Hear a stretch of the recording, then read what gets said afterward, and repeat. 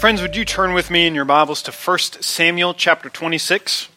1 Samuel 26, we're going to read the bulk of this chapter. And if you've been paying attention, this chapter is going to sound very similar to a chapter we read 2 weeks ago, 1 Samuel 24. I want you to listen for those parallels. We're going to talk about some of them. I'm in 1 Samuel 26, beginning in verse 1. Hear now God's word. Then the Ziphites came to Saul at Gibeah, saying, "Is not David hiding himself on the hill of Hachilah, which is on the east side of Jeshimon?" So Saul arose and went down to the wilderness of Ziph with 3,000 chosen men of Israel to seek David in the wilderness of Ziph. And Saul encamped on the hill of Hachilah, which is beside the road on the east side of Jeshimon. But David remained in the wilderness. When he saw that Saul had come after him into the wilderness, David sent out spies and learned that Saul had come. Then David arose and came to the place where Saul had encamped. And David saw the place where Saul lay, with Abner the son of Ner, the commander of his army. Saul was lying within the encampment, while the army was encamped around him. Then David said to Ahimelech the Hittite, and to Joab's brother Abishai the son of Zeruiah, "Who will go down with me into the camp to Saul?" And Abishai said, "I will go down with you." So David and Abishai went to the army by night, and there lay Saul sleeping within the encampment with his spear stuck in the ground at his head, and Abner and the army lay around him.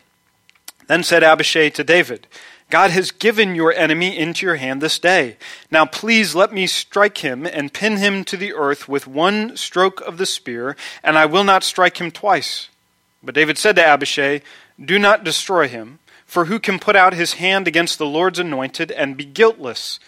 And David said, "As the Lord lives, the Lord will strike him. Or his day will come to die, or he will go down into battle and perish.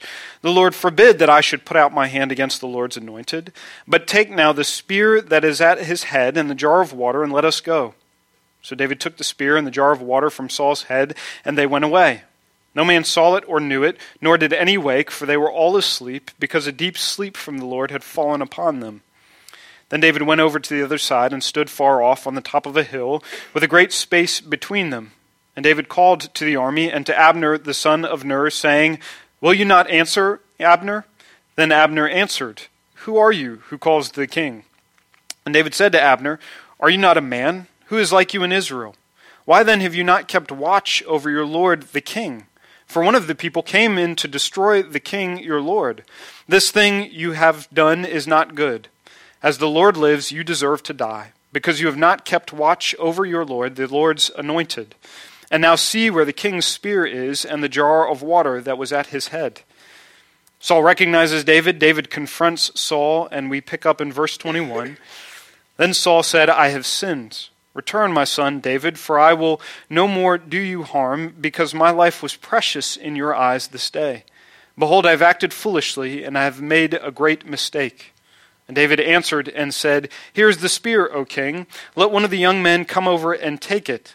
The Lord rewards every man for his righteousness and his faithfulness, for the Lord gave you into my hand today, and I would not put out my hand against the Lord's anointed. Behold, as your life was precious this day in my sight, so may my life be precious in the sight of the Lord, and may he deliver me out of all tribulation." Then Saul said to David, "Blessed be you, my son David. You will do many things and will succeed in them." So David went on his way, and Saul returned to his place. Let's pray together. Father, would you open our eyes to a bigger vision of who you are? And would you allow that vision of who you are to shape us and how we live our lives? You can do that by the power of your Holy Spirit, and so we ask boldly in Jesus' name. Amen. Well, the scene that we just read in chapter 26 is deja vu from chapter 24. We saw many of these things just 2 weeks ago. David is hiding out in the wilderness again. The Ziphites, they tattle on David again. Saul, again, he grabs 3,000 of his chosen men and he pursues David. And Saul, again, he unwittingly camps within striking distance of David and again makes himself vulnerable to David. David, again, he has a chance to kill Saul. Again, he relents from that chance to kill him. And again, he needs to argue with one of his men not to harm Saul. After this is all done, David again reveals himself to Saul, and Saul again apologizes for what he's done, and again both of these men go on their own ways. The similarities are so bold between these chapters, I was tempted to grab my sermon from 2 weeks ago and dust the thing off and change the illustrations and give it another go, and you wouldn't have been the wiser, except chapter 26 is going to press this theme we've already seen even further. It brings out this theme again that we've said, and that is, if God is my deliverer, I don't have to be. We've seen that in 24, we've seen that in 25. 26 reaches the same conclusion in verse 24. May the Lord deliver me out of all tribulation. But this time we hear it with a twist. Because this time we have two men, Abishai and David, who both ascribe to that same bit of theology that God is my deliverer, but they both define it in very different ways. We're going to watch these two men wrestle with defining what we mean by God is my deliverer. And so in essence, we get these two living theologies before our eyes. We get to compare and contrast two ways to understand who God is and how we live in light of that. Now I'm going to be honest from the very beginning. The front part of this sermon is a dense theological thought. It's very intense, but the back end is very clear in its application, and so this sermon is going to read like a mullet. Business in the front, party in the back. But by God's grace, we're going to walk through it together and we're going to discern this. I want to contrast these two men. I want to contrast Abishai and David and understand what they're saying. Abishai is theologizing from the ground, and David is theologizing from above. And this is what I mean by that.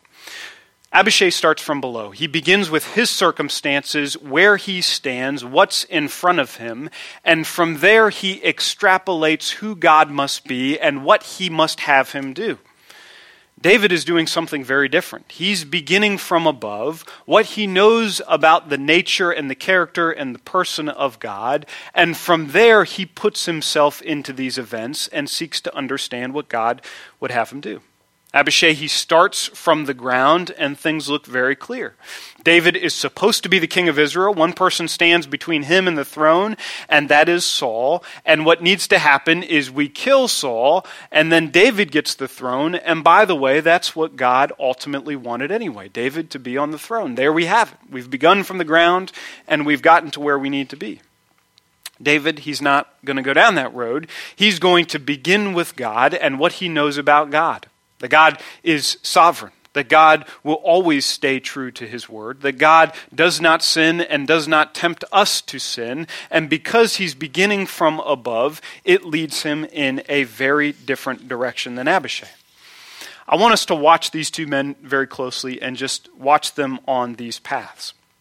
We get the scene in chapter 26. It's very clear to us. We get a lot of details about Saul coming out. He's chosen 3,000 men again. He's gone into the wilderness, and he's set up a camp, and we get the details about this camp. He's at the very center of the camp, and Abner, his commander, is next to him, and 3,000 of his best troops are lying around him in a circle.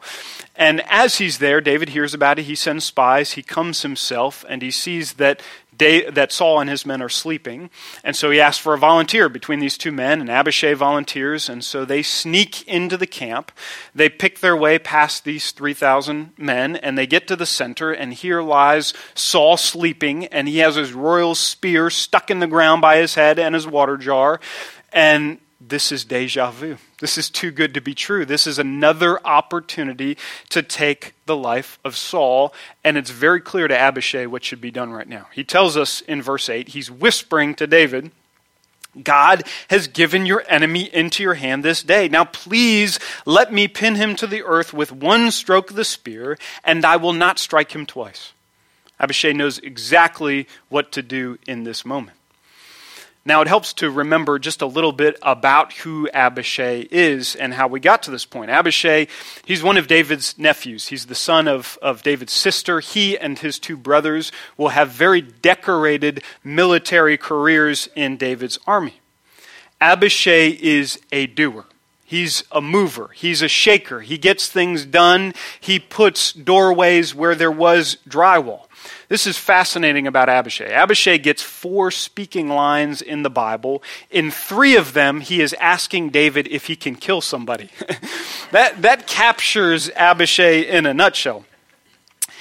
Abishai figures that if there is any sovereignty at all in God, if there's any sense in which God orders the way that the world is going to work, the way it's going to happen is at the business end of his spear, right? This is the way God is going to ordain and bring events to pass. Now you have to kind of wonder if David was leaning in this direction with Abishai. After all, David, he asks for 2 volunteers between these 2 men, but he takes Abishai with him into this camp and stands over Saul. And you've got to wonder, was David also leaning in this interpretation? Was he thinking this is probably what we should do? Or was he just bringing Abishai so that he could confront him and tell him a different way? But either way, this bulldozer of a personality, Abishai, he begins at the bottom and he works his way up. Let's ask for forgiveness and not permission. Let's take what's right in front of us, and then we can determine if that gets us where God wanted us to be anyway. That is a very different way of thinking, a very different way of theologizing than what David is experiencing. He comes into the same camp, he sees those same events, those same circumstances, but he interprets them from a very different direction. He theologizes from above. David begins with what he knows about God, and he lets that in turn inform what he should do. Here's what David knows about God from this chapter alone. Number 1, he knows that God is sovereign. David knows that God stands in control over all things. That's going to be abundantly clear. But David is going to write later in Psalm 9, verse 7, the Lord sits enthroned forever. He's king over the cosmos. It's a very small thing for God to determine and to do. He can do anything. But number 2, he knows that this same God has promised that he will be king. And more importantly, he knows that God always makes good on his word. If God says something, God cannot lie. There is no untruth in him. And if he says it, it will come to pass. David's going to write later in Psalm 18:30, this God, his way is perfect. The word of the Lord proves true. And number 3, David knows that God cannot sin, that he hates sin, and that he will not tempt David to sin. And he knows that if he were to take advantage of this opportunity and put a spear in Saul, like Abishai is suggesting, that it would be murder. It would be a sin against God, as he says in verses 9 and 23. So starting with who God is, David is then able to work his way out and determine how he should respond accordingly. His response is to trust in God as his deliverer. His response is to not grasp and grab for something that God is going to give him as a gift. You see the difference between these 2 men and how they're thinking about this? I think it's very important to put a caveat here, because when we talk about God is my deliverer, so I don't have to be, that opens itself to misinterpretation of what we mean. When we say God is my deliverer, so I don't have to be, we are not saying God is active, so I can be passive. See the difference between those two? This is actually David, in not taking an opportunity to strike Saul, is being called to an active obedience, an active trust of God. By not taking this opportunity, David now has to turn, and for the next several years, he has to run in the face of danger. He must actively trust in God as his deliverer. Acknowledging God as my deliverer is not a shoulder shrug of passivity. It is a posture of radical faith and trust in him. There's going to be times when God is going to call David to trust, like in this passage, that means staying his hand from revenge and from hurting or harming Saul. And there's going to be other times when active trust in God as his deliverer is going to call him to be courageous in battle. Both of those are very active in knowing that God is my deliverer. Well, that all sounds so clear. We take these two men, we take theologizing from above and from below, and I think we can discern between those two what is right and what is wrong. I think if we left here and took a pop quiz, should we start with God and extrapolate who we are, or should we start with our stuff and then figure out what God is from there? I think all of us would say, we should begin with God. David's right in this circumstance, we should do that. That's also clear. What becomes really, really muddy in this passage is teasing out the theological future from this. I get the starting point, I get where we're supposed to begin, and I get how we're supposed to work our way forward, but what becomes very unclear is the future. David, he has this robust theology, but his future is a mystery.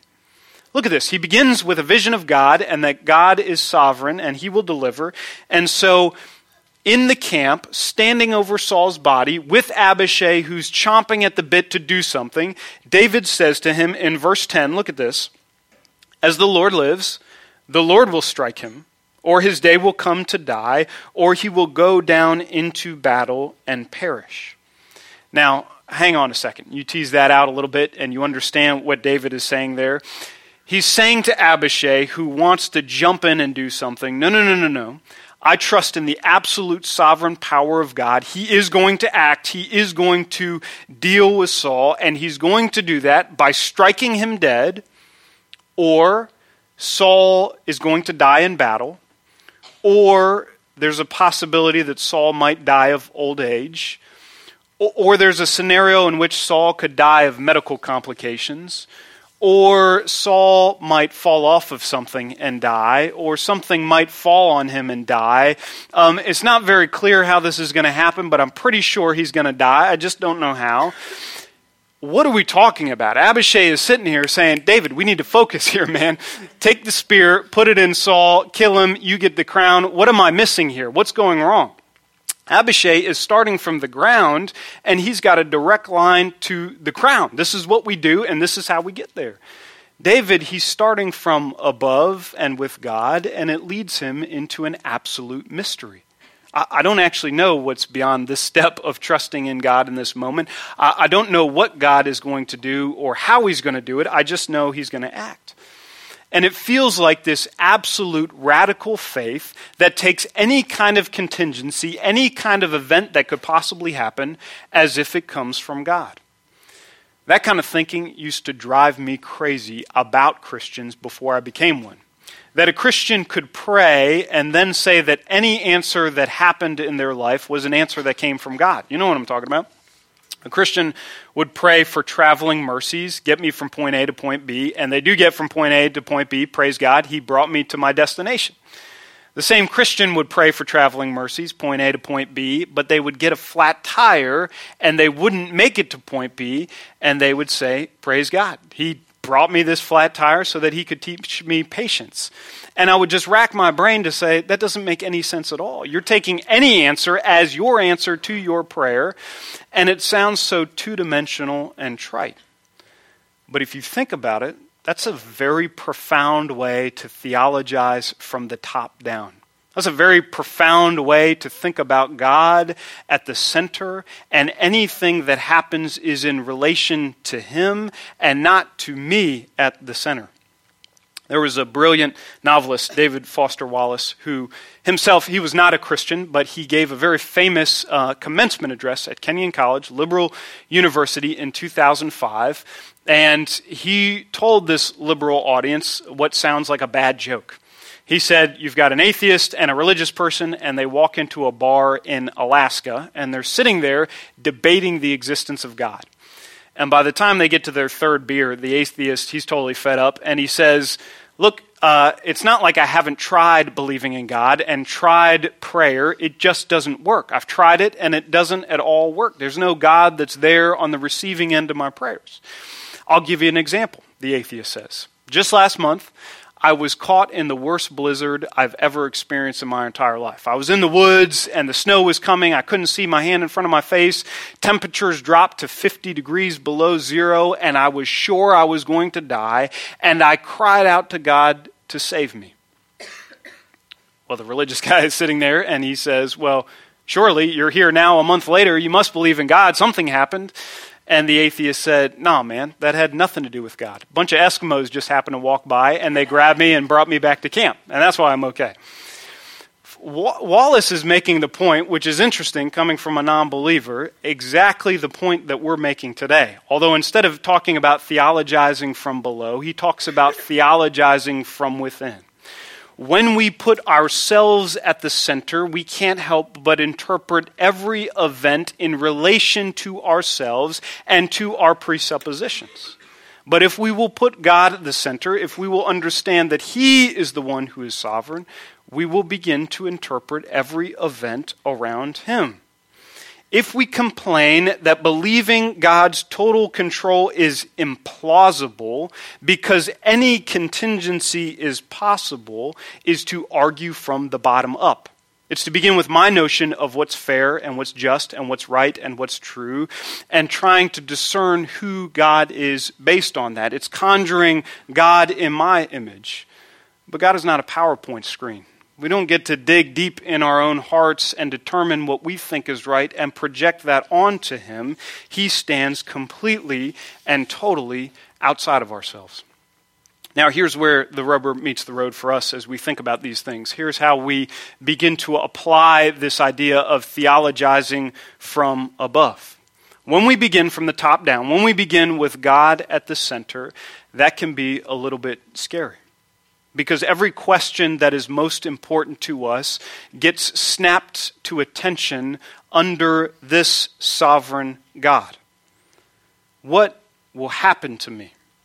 Will I be safe? Will I succeed?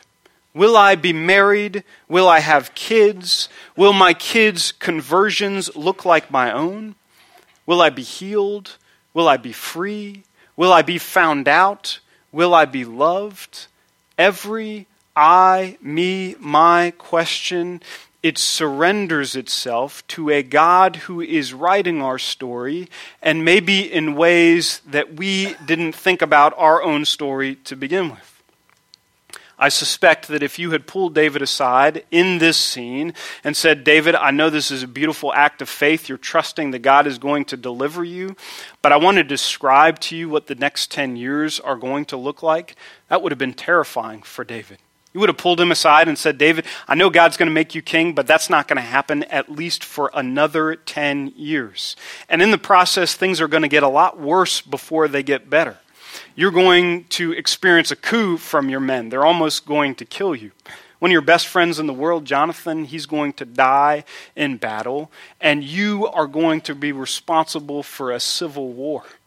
You tell David that on the front end, and he's checking out of this theologizing from above. He doesn't want to begin with that. He might go down the road of Abishai. This is scary, to venture out into a trust in this kind of God at the center, but that gives way to some of the best news in the world.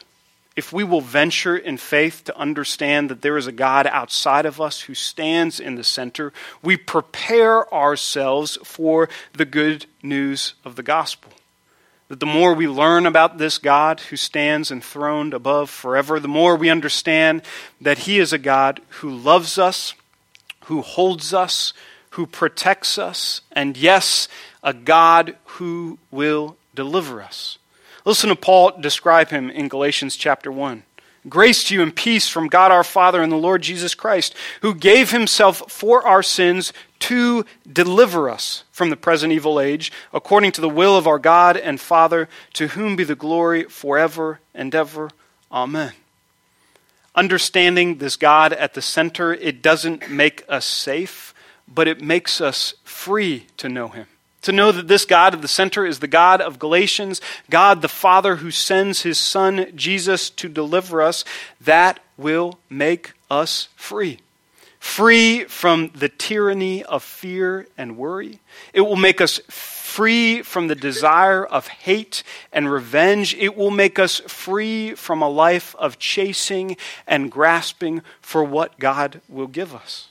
We get to say with David in verse 24, may my life be precious in the sight of the Lord, and may He deliver me out of all tribulation. Let's pray together.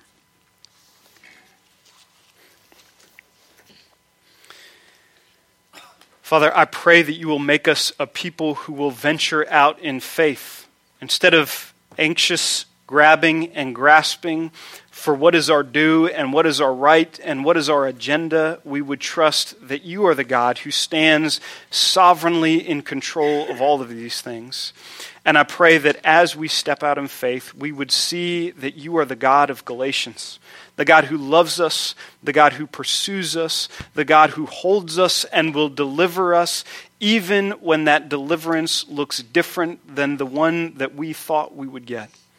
I pray that we would trust you in this, in Jesus' name. Amen.